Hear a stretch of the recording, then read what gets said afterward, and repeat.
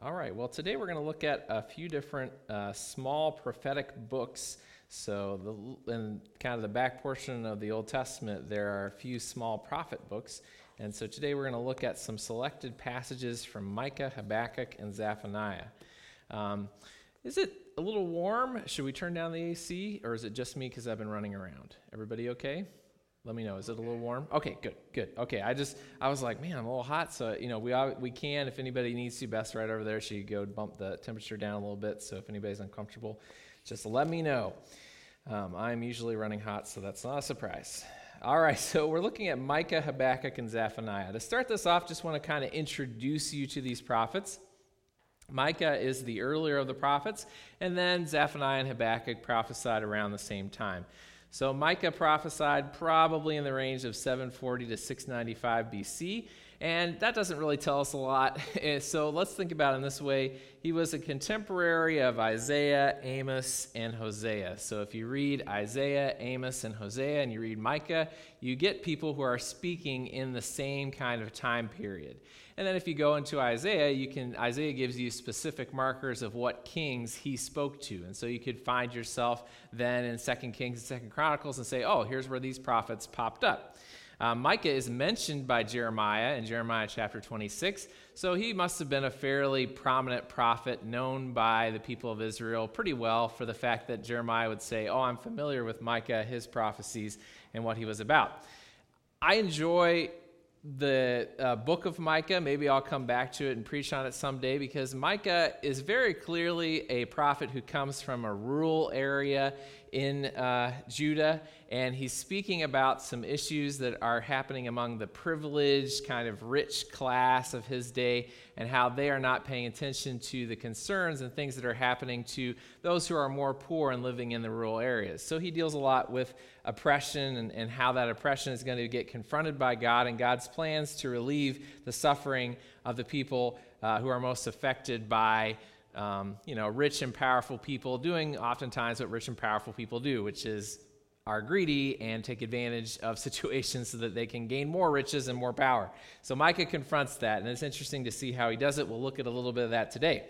Habakkuk, so then Habakkuk is a little bit later on, also with Zephaniah in that 630 to 600 BC time period. Similar time period as Jeremiah. So if you open up Jeremiah and you look at Jeremiah, you can look at Zephaniah and you can look at Habakkuk and say, oh, these guys prophesied in roughly the same time period. Habakkuk spends a lot of time lamenting the triumph of violent people and struggles with suffering. One thing that I think is always important to remember as I look at Scripture, I think probably the greatest objection that we'll find in the world to the idea of a loving God and of having a relationship with a loving God is the existence of suffering in the world. And one thing that maybe is helpful to bring into discussion with people that say, well, why do bad things happen to good people? Why do tragic things happen? Why do we look at tragedy in the world around us? Is to say to people, well, one thing that comforts me is that Scripture doesn't shy away from that fact. There are numerous voices and books throughout Scripture that struggle with suffering and pain and why unjust suffering happens in the world. Habakkuk is definitely one of those books. He struggles with it, trying to make sense of the world around him, and so that we'll look at that together too. And then Zephaniah, a similar time period to Habakkuk, and what's most interesting to me about Zephaniah is he seems to mainly be focusing on the time period where Josiah came and ruled. So last week we got a chance to talk about Josiah, probably the best king in the history of all the nation of Israel. I would put even Josiah probably even more faithful than David as far as following after what God wanted for him. Maybe learned from his grandfather Manasseh, turned towards God, and devoted his whole life towards changing this nation around. And Zephaniah deals with whether or not this is a real, legitimate repentance and calls the people to make it genuine and say, what does it look like to have a genuine relationship with this God who's called us to be different?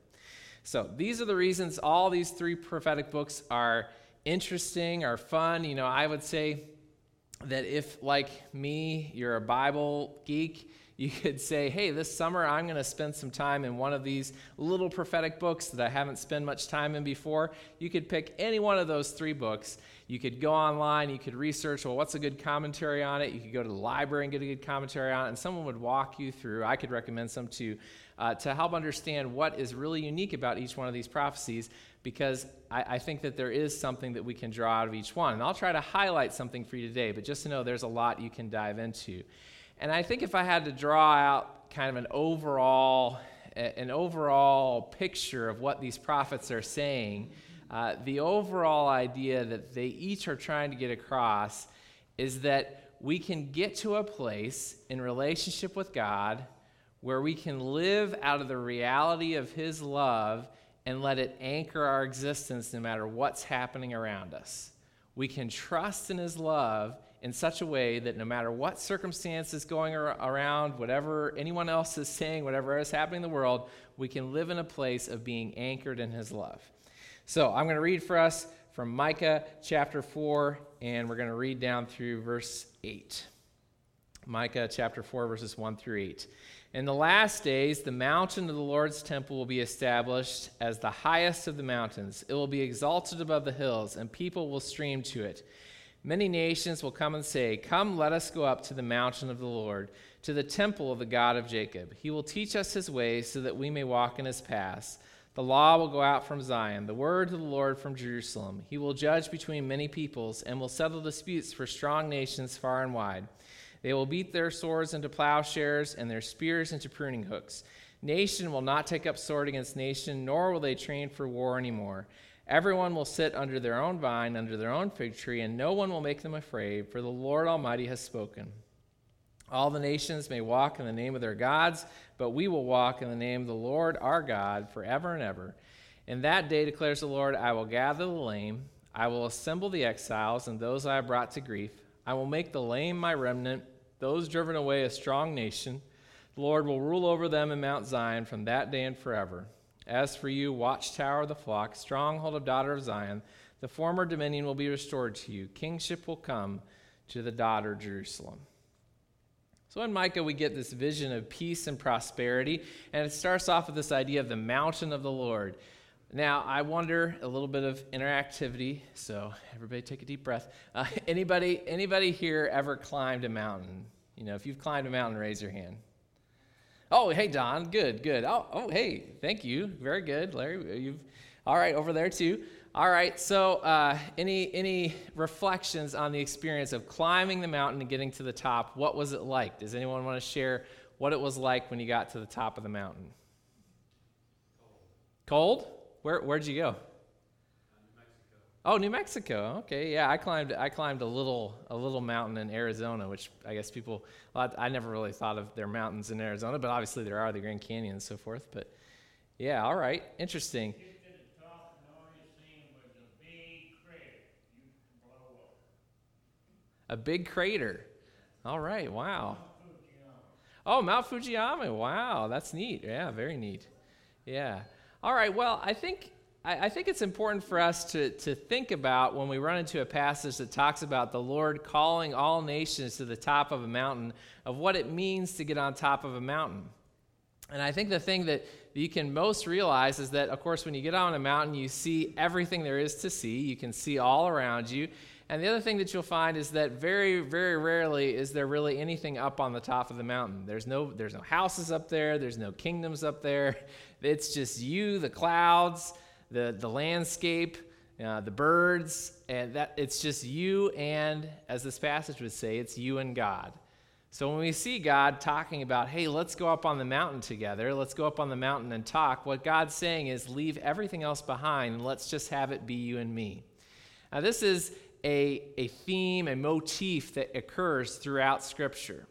In fact, I would argue to you that the passage that we most often think of in terms of the rapture, when you hear about the rapture, that passage really is Paul talking about someday God's going to come and have us meet him on the mountain. Someday it's going to just be you and me, as in God and me having a conversation. Our relationship is going to be everything that's left, and he's calling us up on the mountain where we're going to have face-to-face conversation with him. And so if you ever been on top of a mountain, I have a feeling that you've experienced a little taste of what God's saying here, where you've left everything else behind. It's required a lot of work. You're probably out of breath by the time you get there. Some mountains you have to have oxygen to bring with you in order to survive that journey. And as you look around you and you see the beauty of the world, God there is able to speak to you and say, hey, let's talk about what's going on between you and I and the kind of relationship I want you to have. And so Micah has this beautiful image where God calls all the nations up on a mountain to him. And what's the first thing he says to them? Beat your swords into plowshares and your spears into pruning hooks. So God says to the people, come on up on the mountain, all you nations, all you warlike people, Russia, China, U.S., Britain, all of you guys, come up on the mountain, and what we're going to do is we're going to start to garden. That's what we're going to do. And that's a beautiful image. And I enjoy doing a little vegetable garden, and I love going around and seeing people working on their gardens, seeing beautiful flowers that people have made. And isn't it beautiful that God would tell all these nations, these warring nations, Micah speaking in the middle of times where you have the Assyrians fighting the Babylonians, and the Assyrians and Babylonians threatening the Israelites, and the Israelites fighting with the Edomites, and all this fighting. And God says, come on up and let's make a garden together. Come on up and look at this world that I've given you. Let's use it to bring fruit into the world that brings health and life to people. That's the kind of life that I have for you. And then as you look at what Micah continues this vision of peace and prosperity, he then says, well, let me tell you about the kind of people that God wants in his nation. Let me tell you the kind of people that God's decided are going to lead this future kingdom he's created by calling up on the mountain. And what kind of people does Micah say are going to lead that nation? He immediately says, the lame are my remnant. Now, the one kind of person who can't end up on the top of the mountain is the person who can't walk, right? That's the person who can't end up there. The person, especially in their day, thankfully in our day, we might be able to find technological advances where we could help someone who really wants to climb a mountain, get up a mountain who can't walk. But here in this scenario, God says, this nation I'm creating, it's a nation that's going to bring life and fruit to the world that you see around you as you're up on top of the mountain is going to burst forth and bring vegetables and fruits and flowers to the world. That's the kind of nation I want you to be. All your war-like devices, all your fighting is going to be directed towards this life of love and prosperity in me that I want you to have. And the people who are going to lead it are the people who aren't even able to get on the mountain. And how are they going to get there? I mean, the answer's obvious. God's going to get them there. It's his design. It's his plan. It's his power that's going to bring this about. So the only people that are in God's kingdom, the only people that are leading God's kingdom, that are where God wants them to be, are the people who say, the only way for it to happen is you've got to do it, God. You're the one who has to do it. I can't do it on my own. I don't have the ability to climb that mountain. My legs don't work that way. You're going to have to be the one to bring it about. So God says, I will gather the lame, I'll assemble the exiles, all those that I have brought to grief, and I will make them a strong nation. I will rule over them in Zion from that day and forever. So you can see in this passage, hopefully, that picture in Micah where Micah is saying what we need most of all is to live out of that relationship with God, live out of his resource in our lives, live our lives based on what it is that he wants for us and not what we're capable of accomplishing in our own strength. Let's go up to the mountain where it's us and him, where it's only him and only what he wants, and let's listen to what he has to say. Now, the next chapter in Micah is a chapter that you're probably familiar with, because it's a chapter where later on in Scripture we see these guys, these powerful figures who come from the Far East, and they find their way into the nation of Judah because they've heard about this king. They've heard about this king that God is sending to lead his people, and they have seen a sign in the stars of his coming, and they say, well, where is the king? We've seen his sign in the stars. Where's this king who God has promised, who he's going to send his people? And those around them who hear that question say, well, I know of one spot where they talk about this king. And they go to Micah chapter 5, where Micah says, but from you, Bethlehem, though you are the least among the tribes of Judah, from you will come a ruler who will rule over my people, who will shepherd my people Israel. So the lame that are gathered up on the mountain, those who don't have it together and can't figure it out, those who are lost and confused, those who are marginalized and oppressed, those who are on the outside are all gathered in Micah chapter 5 under the shepherd who comes from Bethlehem, the shepherd who comes from this little rural town dominated by shepherds, like just third shift, low-class workers in Bethlehem. That ruler comes from there someday, and where does he show up? He shows up in a manger, the place that you'd only look for him if you're the lowest of the low, the working class of the working class. That's where he comes, and he comes to shepherd his people, gather all the lame, the blind, the poor, and gather them together to be his people. So if I want to follow that shepherd, if I want to meet God on that mountain, if I want to live in this place of peace and prosperity that comes from him, that looks like what he wants for my life, I need to remember I can't get there on my own strength. I can't get there on my own strength. When I thought about this passage, I was reminded, Chelsea and I, we had an opportunity to vacation in Martinique one time. And it's a really, really neat island. Most people spoke French, so we didn't understand much of what was going on. We went to church there. I don't know if we understood maybe 20% of what happened, but it was great to be there with other believers there. But I remember one time we were hiking around this mountain to get to this little beach, and there was a guy there who was in a wheelchair, and his friends were carrying him up the trails, around the trails of the mountain, and down to the beach. He had friends there who gave him this, and I just wished I knew that whole story. I wish I knew what was the connection with Martinique, whether this was something his friends had done for him for multiple islands or multiple vacations, but he had friends or family who were carrying him so that he could get to these places that he'd never be able to get on his own. And that's the picture of this passage. God has places of beauty and peace and life and love prepared for you, but he's got to carry you there. The shepherd that comes from Bethlehem has to be the one that leads you to that place. So beautiful images from Micah. Let's look now at Habakkuk together. So Habakkuk chapter 3, verses 13 through 19. In Habakkuk and Zephaniah, I'm going to give you kind of the conclusion of the prophecy. So there's a lot that leads up to it. As I said, Habakkuk spends a lot of time saying, why is the world the way it is? Why do violent people experience success in life, don't seem to be punished for what they do? Why are these nations oppressing the people of God? Why are the people of God looking to this moment where their city's going to be destroyed? How does this make sense? He asks those questions. So chapter 3 of Habakkuk, verses 13 through 19. You came out to deliver your people, to save your anointed one. You crushed the leader of the land of wickedness. You stripped him from head to foot. With his own spear, you pierced his head when his warriors stormed out to scatter us, gloating as though about to devour the wretched who were in hiding. You trampled the sea with your horses, churning the great waters. I heard, and my heart pounded. My lips quivered at the sound. Decay crept into my bones, and my legs trembled. Yet I will wait patiently for the day of calamity to come on the nation invading us. Verse 17, though the fig tree does not bud, and though there are no grapes on the vines, though the olive crop fails, and the fields produce no fruit, though there are no sheep in the pen and no cattle in the stalls, yet I will rejoice in the Lord. I will be joyful in God my Savior. The sovereign Lord is my strength. He makes my feet like the feet of a deer. He enables me to tread on the heights. So these last few verses of Habakkuk are basically the climax of the book. Habakkuk asks a bunch of questions about why the world is the way it is.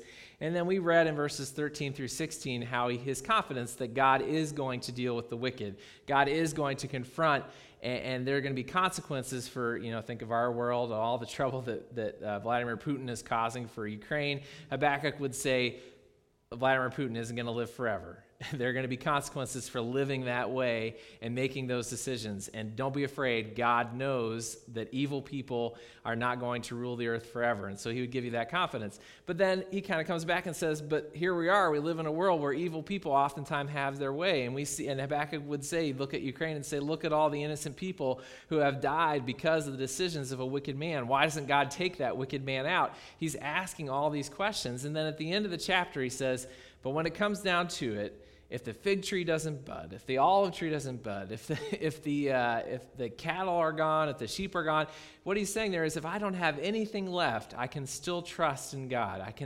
His relationship, his love for me is still enough. And he gives me the strength to survive. So again, we're called back to this image that Micah gives us of a people who don't have the strength on their own, that God calls into relationship with himself and says, I'm going to give you that strength. And then we hear that concept echoed in Habakkuk, who says that strength is provided for us, that in the middle of the hardest times, in the middle of times that don't make sense, God is still going to give us his life. I can live out of the strength that he provides. The sovereign Lord is my strength. He makes my feet like the feet of a deer. He enables me to tread on the heights. And one of the things I also enjoy about the end of Habakkuk is I didn't actually include the note that goes along with this, because there's a note that goes along the book of Habakkuk where he says, this is for the leader of the stringed instruments. This is set in music for you. And I think that's beautiful, honestly. I think it's beautiful that you could have a prophecy like Habakkuk that has so many times where Habakkuk is crying out to God and saying, God, why is the world the way it is? And at the end of it, he'd say, I'm asking you to sing this. I want you to sing it to God. I want you to sing your troubles. I want you to sing the questions that you have. I want to sing your struggling to God, because when it comes down to it, you know that he hears you and he cares about your song. You know that when it comes from that place deep inside of you, that he is listening and he is going to respond, that he is going to give you his strength. And what a beautiful thing to know that as we follow after Jesus, as we seek to be faithful to his call in our lives, that he wants us to engage with him on the deepest level possible. I don't know how many people hear you sing. If you get up on the stage, several of you, people have heard you sing. But I've noticed most of you don't get up on the stage and sing. I don't know why that is, but I'm guessing it's because maybe we save our singing voices for people we believe will accept us no matter what, right? If they hear me singing in the shower, still going to love me, even when they hear how I sing in the shower. If they see me walking around and tending to the garden we talked about earlier and singing a little song that's on our mind, they're going to love me. They're maybe even going to find it adorable, my creaky singing voice. They're going to love it, right? And I think about that in this passage. The Habakkuk is saying, bring all of that to God and sing it to him. Let him hear you in your most vulnerable place, because he cares and he's going to give you his strength to provide for you. All right, last passage for you, Zephaniah. And we're going to look at the end of Zephaniah together. Zephaniah 3, verses 14 through 17. So Zephaniah, he also, living in the same time as Josiah, is talking about what he sees, the consequences that are coming for the nation of Judah because of their rejection of God. But he has a lot of comfort for the nation of Judah to say, God is here and he's going to bring you through these tough times. And we see the culmination of that in verses 14 through 17. He says, sing, daughter of Zion, shout aloud, Israel. Be glad and rejoice with all your heart, daughter Jerusalem.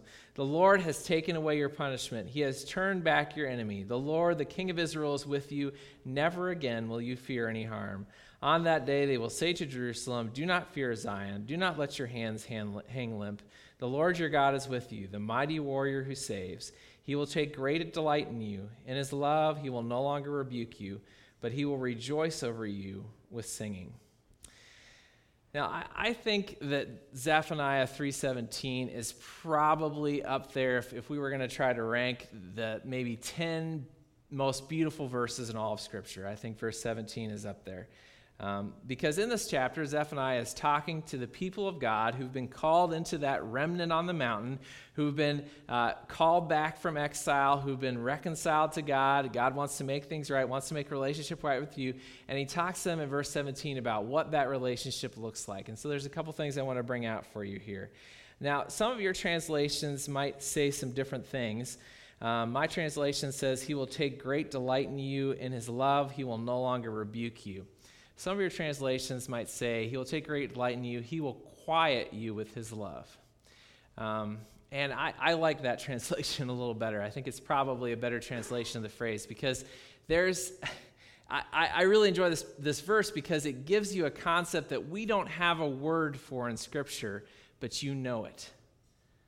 Grayson's here, and Grayson's experiencing it. He's quieted by his Father's love as he holds him close. Zaylee's here, and she's experiencing it as she's quieted by Chelsea's love and held close to her. That's the concept here.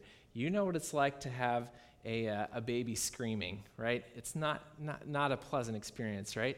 But when you get to the point, some amens from the back corner, appreciate it. But when you get to the point where the screaming baby is quieted, though, and where you have that baby held close to your chest, where that baby knows that the baby is safe, knows that the baby is going to have food, provision, a clean diaper, like the baby knows that everything's going to be okay and is quieted in your love, is in that place where knowing your love brings peace and security and comfort. That's the word that's used here. And we have a bunch of words to describe that, but there's a particular word that's described by the quietness that you experience through the love of God that's shown here.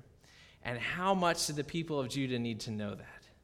People who knew that their nation was going to be taken away from them, people who knew that the city of Jerusalem was going to be destroyed, people who were going to be exiled and cast out and lose everything that they had ever known, to know that God would still be there to quiet them, still be there to gather them to his chest and keep them close and give them his love. But that's not the only image that's beautiful in this passage, because not only that, but he says he will quiet you with his love, he will take great delight in you. And that first concept of take great delight in you I like too, because the concept here is God will love you, but he will also delight in his love for you. And isn't that an interesting concept? Because we've all probably recently said, I love you to someone, but what God is saying here is more than that. He's saying, I love loving you. Not only do I love you because I have to love you, because you're my people, I've chosen you, but I love loving you. I value the experience of loving you.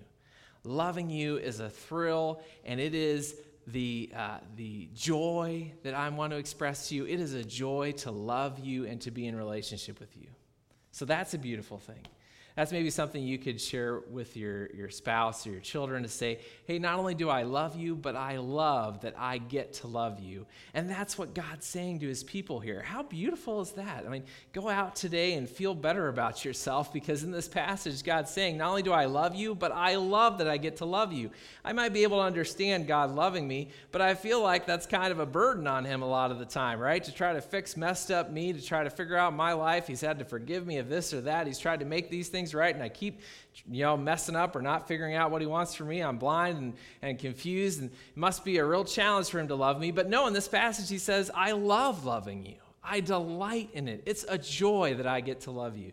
So you have that concept, you have the quietness in his love, and then finally the third concept here is God says, I rejoice over you with singing. And the image here in Hebrew is so beautiful, because it is the image of a father who picks up his child and swings them around and dances them around. A father who's got his child and is so in love and happy with his child that when his child says, spin me, when his child says, dance with me, he's dancing with that child. It's this image of delight and playfulness that God's got out of this love he has for his people. So not only does God want to quiet you with his love, not only does he love loving you, but he wants to be in a relationship with you where you experience joy and playfulness and the best things in life twirling around with you, like a father would twirl his daughter, or a son would twirl around with his dad. That's the image that they have for you in this passage. And it's an image given to a people who are going to go through an incredibly difficult time. It's an image given to a people who've turned their back on this God over and over, but God doesn't forget to remind them who he is. He doesn't forget to remind them of the relationship he wants to have with his people. Now, you and I, as we go out today, and after we sing our last song, we leave this place, we are going to go out into a world full of people who don't know the quietness of God's love. We're going to go out into a world of people who may have heard that Jesus loves them, but when's the last time that they've heard that Jesus loves to love them? We're going to go out into a world of people who are spinning around aimlessly, trying to find their way through life, when they could be spinning around held tightly in the embrace of a God who's got a direction and a purpose for every moment of their existence. And the only way they're going to know that is if you share it with them. Zephaniah invites us to do that, so let's pray. Lord, thank you for calling us up on the mountain. Lord, thank you for in the middle of things that we don't understand and suffering that doesn't make sense, speaking to us and saying that your strength is enough and inviting us to sing and share all of our fears and uncertainties with you and to bring those to you and give them to you in the very most vulnerable places within us, just offer our whole lives to you and trust you with that. Thank you, Lord, for quieting us with your love, for loving to love us, and for drawing us close to you and dancing and rejoicing over us with singing. What an amazing God. And Lord, through that relationship with an amazing God, help me to live an amazing life. A life that's amazing not because of what I can do and the skills that I have and the things that I've figured out, but because of an intimate relationship with you that's flooded every moment of my existence. Don't let me get away from this. Press me to your cheek, press me to your chest, keep me close to you, and help my whole life to be centered on this relationship with you. And Lord, show me how I can share about this love with others. Help me to see those around me who are lost and confused, who don't know where to turn, who don't know about this love, and find the courage, the wisdom to speak to them of that love. We ask this in Jesus' name. Amen. Please stand with us and sing. We're going to sing about the desire for God to revive us, to give us this knowledge of his love that guides our whole life, and that we may share it with others.